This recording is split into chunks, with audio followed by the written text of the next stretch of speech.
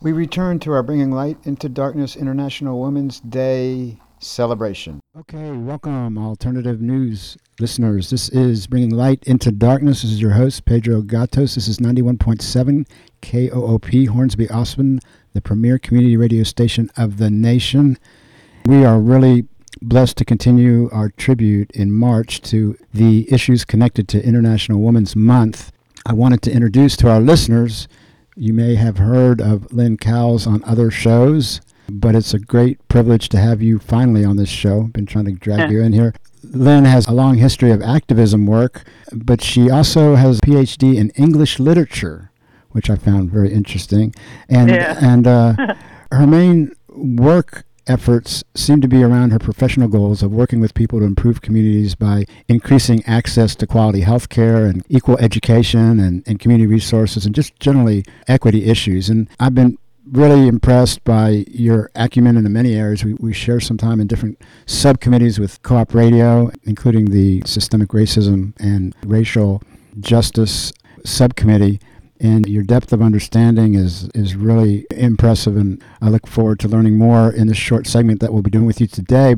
Lynn has worked with women in helping industries, and she's also worked with women in the service industry and just basic health equity issues. And I just wanted to open it up by asking you, just did a little segment on some of the issues concerning women in a more macro level, at the world level, and your work. And before we even go any further, I just want to commend you and others that do real activism, actually, and I'd like to start off with that to ask you the kind of work that you do with people in need in Austin, Texas, and with the COVID and non-COVID issues. First, thanks for being here, and secondly, can you share some of those experiences that you've seen firsthand?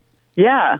Thanks, Pedro, so much. It's lovely to be talking with you in a kind of formal capacity here, and thanks so much for that really wonderful introduction, and just for your work also at Co-op and across the community, making sure that people know what kinds of resources and networks they have in this wonderful and sometimes fraught city and place that we live in. So I've been in Austin since 2008, which hasn't been a long time for folks who've grown up here. So I've over the past 15 years or so, I would say that I've gotten really close to the Austin community, enough such that when I finished grad school, I decided to stay here rather than go off and get an academic job somewhere else. And that's partly for reasons about, the kind of general culture that people feel in Austin. Live music is awesome. The ways that you can just kind of be around in the city and meet people who you've never met before. People are friendly here. And there is a really generous and productive helping community that exists around town in terms of the nonprofit organizations that people have started and work for, established ones, non-established ones, formal organizations, informal organizations, just all kinds of people really banding together to make sure that folks are aware of issues that are impacting their neighbors and their friends and their loved ones, and then to make change about those issues as far as they affect direct people and the people who are in our lives and in our communities. And so the movements that I've seen since the beginning of COVID-19 have very much been in that vein, the kind of general sense that I just mentioned in Austin in the past 15 years or so, which is just folks recognizing what other people need or what they themselves need and banding together to find resources and to find means for folks to survive those situations, whatever they are. Those traumas and those trials have been exacerbated and kind of laid bare, I think, by the COVID-19 crisis. So when, we see the downtown businesses and state offices shut down, and then all of a sudden people who normally rely on folks walking around on streets for income because, they don't have homes, maybe they live in tents in places, we saw pretty dire issues arise for those neighbors of ours. And I was working with folks through my day job at Foundation Communities. And so the opportunities that folks who recently get out of homelessness or houselessness, people who find their ways into either temporary or permanent housing, who find ways to get part-time or temporary jobs. So when people become financially or economically or domestically stable, they have different options for health coverage. And my job at Foundation Communities is in health coverage. So I was already tapped into different communities in Austin, like churches downtown, like ECHO, the Coalition for Ending Homelessness in Austin, a few different groups that were tapped into those populations and groups of people who lived without homes. And so when the pandemic hit, when all the businesses shut down, there was just kind of like a mass chatter that was shared with me on my work email and on my personal email among folks who really were traditionally or historically invested in helping those folks out, making sure that they had access to clean water and to food and to tents if they needed tents. So when we all started kind of like sharing resources and sharing information about the statistics as far as like how long COVID was going to last and what the consequences of the pandemic were going to be, which seems really amazing now just looking back. Like we all thought that, not everyone, but that it would last 6 months or a year maybe. And yeah, right. So because there was that chatter, and so I guess because there were already organized networks of people invested in those communities and invested in our own communities, that led to my involvement with groups like the Central Mission Project at Central Presbyterian Church and informal food pantry groups that would pick up excess groceries that got dropped off at food pantries like at St. Vincent in North Austin, and then also with groups that just sprang up at the time. Like there's a kind of informal coalition of folks called ATX Camp Support that I started working with to drop off groceries and meals and stuff to people who live under underpasses and to the increasing amount of people who live under underpasses. There's not enough underpasses anymore. They're everywhere because there's just no place to pitch a tent under an overpass. It's just incredible, the explosion of homelessness. Yeah, absolutely. And, even though there is a federal moratorium on evictions that lasts until, I think, the end of April right now, right. There are still lots of people whose landlords don't know about that moratorium or who otherwise haven't been abiding by it. And there just really isn't enough state or federal oversight to be able to manage all the landlords in the Central Texas area, of course, like in the United States, to make sure that people are protected by those policies. Well, let me ask you this, because this COVID deal, and I think the UN, I forget his name, but the UN leader there said it very well in one of these reports that Oxfam had quoted, and it basically was just saying this is like it's like an X-ray machine. It's really showing you the real nature of the problem because it's exploded. But I think it's important to indicate that wealth disparity in this country was greater than it's ever been before COVID-19. That even under progressive, quote-unquote, democratic presidents like President Obama, it accelerated. So you had a system. In fact, I would argue that that's why Donald Trump won the presidency. There were so many people that were getting hit so hard. More people were living with their parents than in the history of this nation since the late 1800s, where these statistics went back to. And so then on top of that, you have the COVID. But I think what's going to be the mantra by the establishment is that somehow everything was fine, and then COVID hit, and everything wasn't fine. People were really, really hurting economically, very, very significantly, and that can be shown empirically. Not to in any way minimize the incredible devastation that COVID-19 has reaped upon the world and such. So, your community organizing and your hand on the pulse of the Austin community is just fascinating to me. And I think somehow we've got to get that reality out there in front of folks. Do you find that it's not covered appropriately by the local media? What is your feeling in the last few minutes that we have? I'd like to know where do you go from here? Your knowledge base is huge, but experientially you're off the charts with this stuff. So I'm just really interested in your perspective on what needs to happen here. Yeah, I appreciate that. And I think your question about the local media, I honestly, this is not a cop-out at all. One of the ways that I've been kind of like dealing with information overload throughout the pandemic is by kind of reducing my my access to media or my consumption of media. I'm not entirely sure how the local media has been covering. It seems like a really egregious statement. I don't know how the local media has been covering really important issues in the last year or so, just because I've been intentionally limiting my media coverage. But and what that does is it though allows me to have some bandwidth at the end of a work week to go out and take some meals out to the underpasses. I feel like if I were really consuming media and experiencing the full weight of the inequity that's happening globally and that's happening nationally, I don't know that I would really have it in me to go out on the weekends. And there are some people who are doing this work every day, who are literally making meals. Food Not Bombs is making meals every day, and people are taking it out to underpasses. And those folks are frontline heroes. But as far as your second question, which was what's the kind of thing to do here, what's the actionable lesson from some of these experiences, I think the actionable lesson is whatever somebody's motivation is, or whatever somebody hears a story or an experience from a neighbor or a loved one, and they're like, I wish I could do something. I think really the lesson is like, you can. Usually people are well-resourced enough, or at least their communities are well-resourced enough to figure out, like, if this is an issue that's important to me, like, I can do something about it, and in a very practical and tangible way. So if you, like, see somebody in public somebody who's panhandling and asking for a meal, like,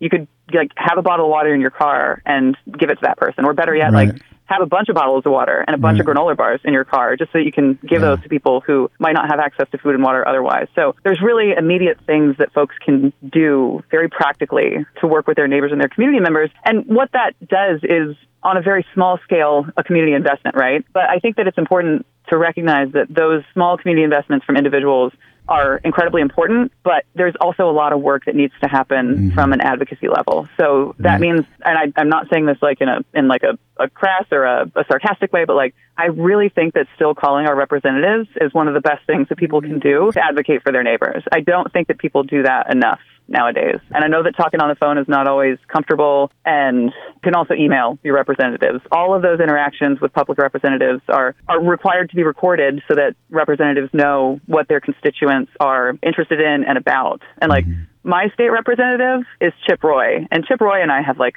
very little in common, but I know his staff member, Kevin, like really well because I talk to Kevin on a pretty regular basis.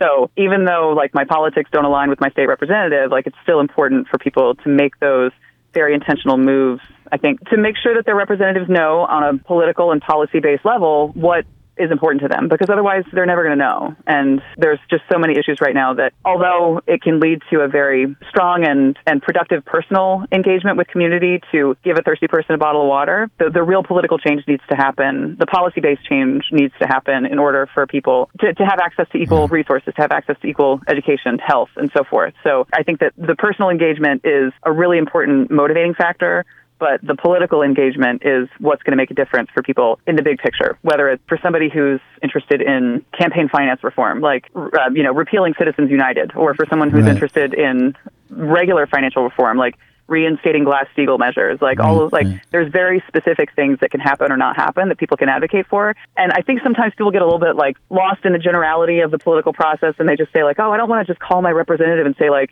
my neighbors need clean water, but rather, like, find out what the structural problem is and advocate for that change. Right. Make that part of your phone call, that it's an informed, the Glass-Steagall kind of issue or whatever it needs reforming, come up with some solution-oriented, and you're well invested in the knowledge of it as well. A couple things struck me as you were speaking. One was just the human value of somebody rolling their window down and giving you a bottle of water or a peanut butter and jelly sandwich. That compassion I think people that are struggling, that they're also starving of just human caring. And I think that part of it comes through when you do stop and talk to someone that's homeless. You can see, you're not just racing by them. And instead of just the act of giving something, I think the receiving of it, they get more than what's being handed through that window. Also, I just wanted people to know that Lynn has been one of the co-authors and main authors of our COVID-19 updates, and also has a show on Co-op Radio, In Touch Interviews, that occurs on Wednesday. Y'all have done a lot of great outreach on that show. I just wanted to ask you one last question, and that was just if people want more information about some of the things that you've been speaking to, what are some of the informational conduits that you think are important that give out the type of information that's really not well known in the community? Oh, right on. First of all, thanks so much to Greg Ciotti. Big shout out to Greg, who is my partner in Touch Interviews. And Greg is an amazing programmer and a wonderful source of knowledge and guidance also. So thanks so much to him. He really is. And I think in terms of like information sources or venues, the first 15 minutes of Democracy Now! I try to listen to every weekday. I don't always get to it, but I do try to listen to the first 15 minutes, like the introduction to Democracy Now! On a regular basis.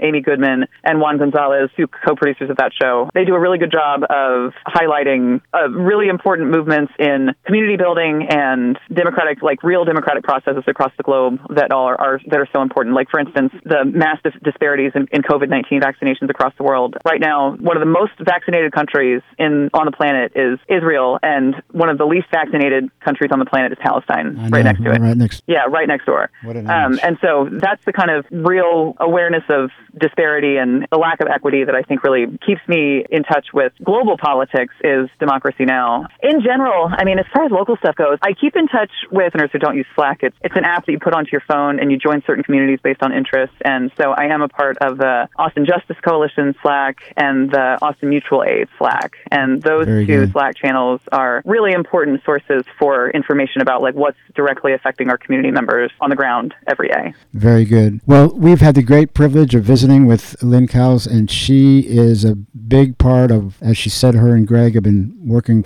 since the beginning of COVID, just putting out informative reports. Greg is going to all of the meetings and reporting back and stuff. I just felt like that representation of COVID-19 in the community has been of a unrivaled level when I'm looking at other sources that are reporting on it. I want to thank you so much for all the work that you do in the community, and look forward to staying connected and having you back on. There's so much more to talk about. Thank you on International Women's Day for being such an internationalist and a localist. Awesome. I appreciate that. Thanks so much for having me, Pedro. It's really, really an honor to be on Bringing Light into Darkness. We now turn to our final segment with Reshmi Chowdhury. Okay, we're now joined with a very special guest. That would be Reshmi Chowdhury, and she is with our community council. She also has been part of our subcommittee from the community council on systemic racism and racial justice. And it's a great pleasure to have Reshmi on the show tonight as part of our International Women's Focus. She's a sociologist, a public health researcher, and educator.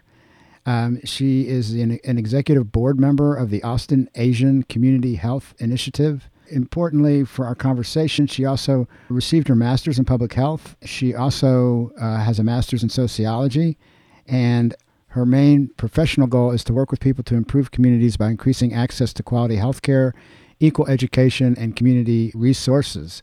So it's a great pleasure to have a colleague and a very astute scholar on the show. Reshmi, welcome to Bringing Light into Darkness. Thank you, Pedro. It's my pleasure to be with you in a beautiful show. Yeah, listen, we had a horrific incident that occurred on the 16th of March in which 8 Asian Americans were murdered, and 6 of them women. And I wanted to just start off by first asking you to describe how this incident affected you as an Asian American woman, and also as a professional. What are your feelings about getting at the cause of these horrific and senseless loss of life?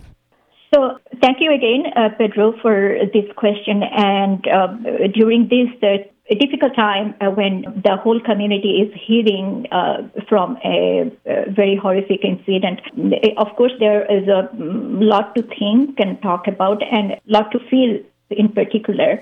I, as an Asian American woman, how I perceived this incident, how it impacted me and my personal well-being, I could certainly talk a little bit about that. First of all, I was born and grew up in Bangladesh, which is a country in the South Asian region of Asia. As you mentioned in my intro, that I worked with the Asian American community here in United States and in Canada for many years, last 12 years, with diverse Asian American communities.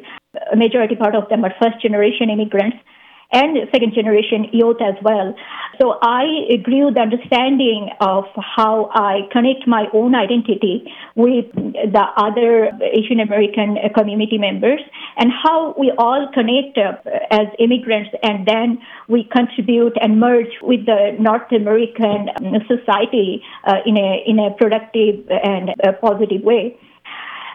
This incident that happened on March 16th, just a little more than a week ago, when I first heard about this incident, the first thing that impacted me is simply as a human being, it is an incident of gun violence.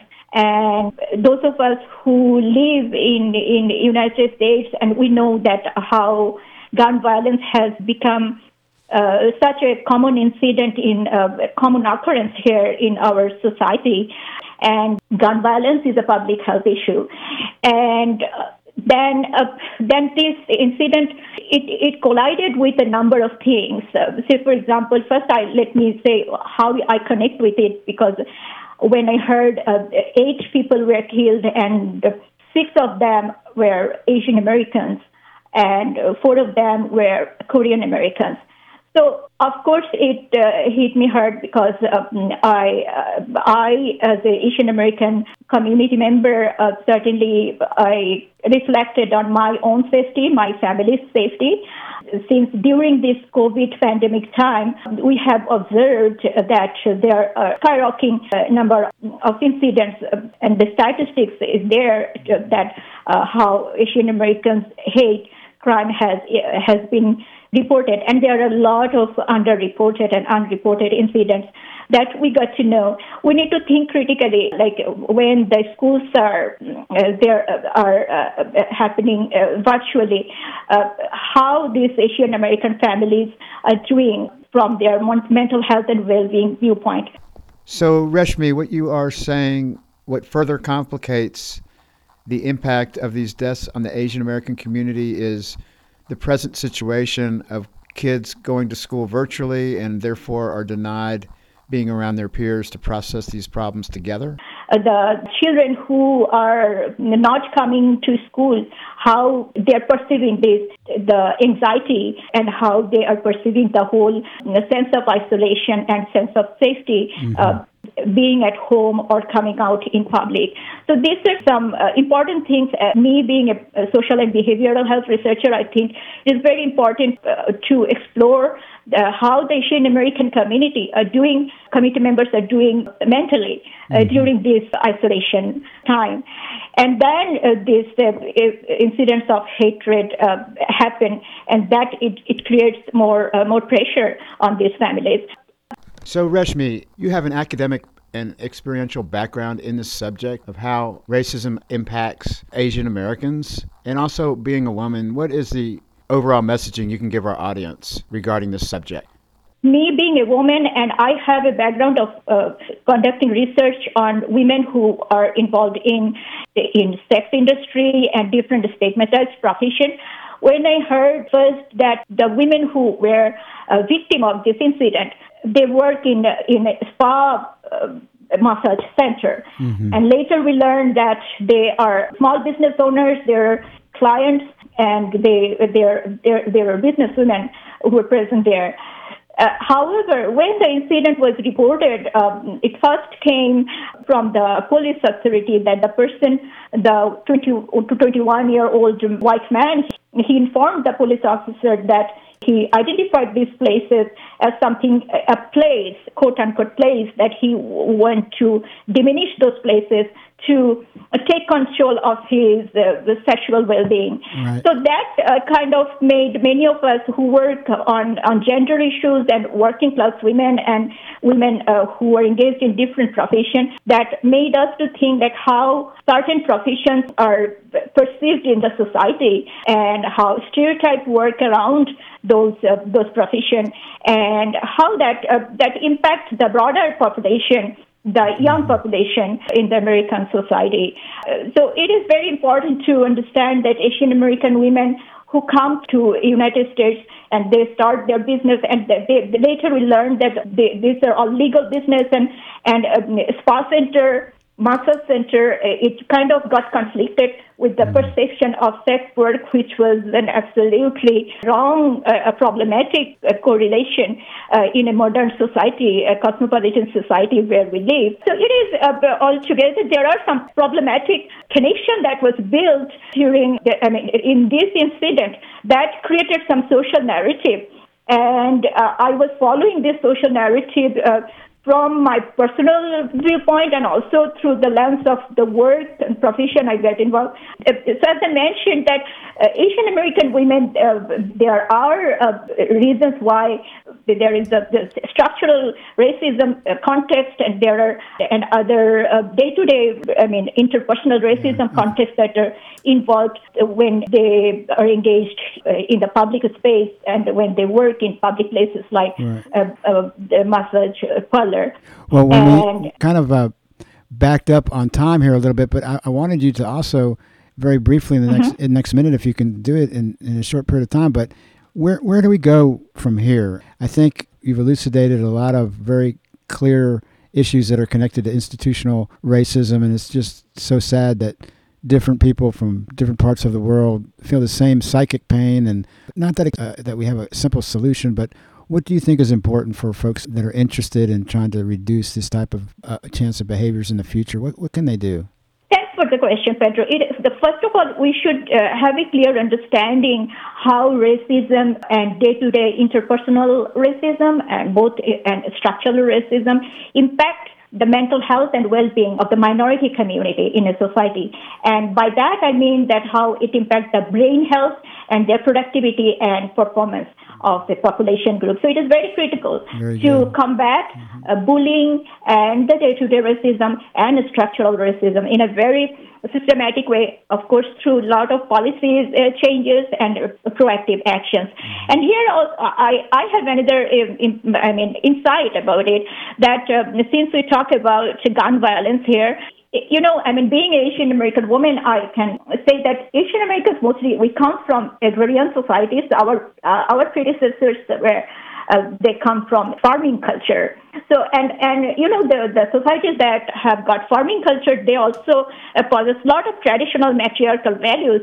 So, as immigrants, in fact, we have a lot of wisdom in terms of how to combat violence and lead a life without the presence of lethal weapons and guns. And I personally think that if we immigrants from Asia and other countries, we more proactively get involved in the civic process and activities and the social movements in this progressive social movements in this country, we have a lot of wisdom to offer to this beautiful land, and in terms of finding a peaceful life where we don't necessarily respond to another community member with the help of lethal weapon.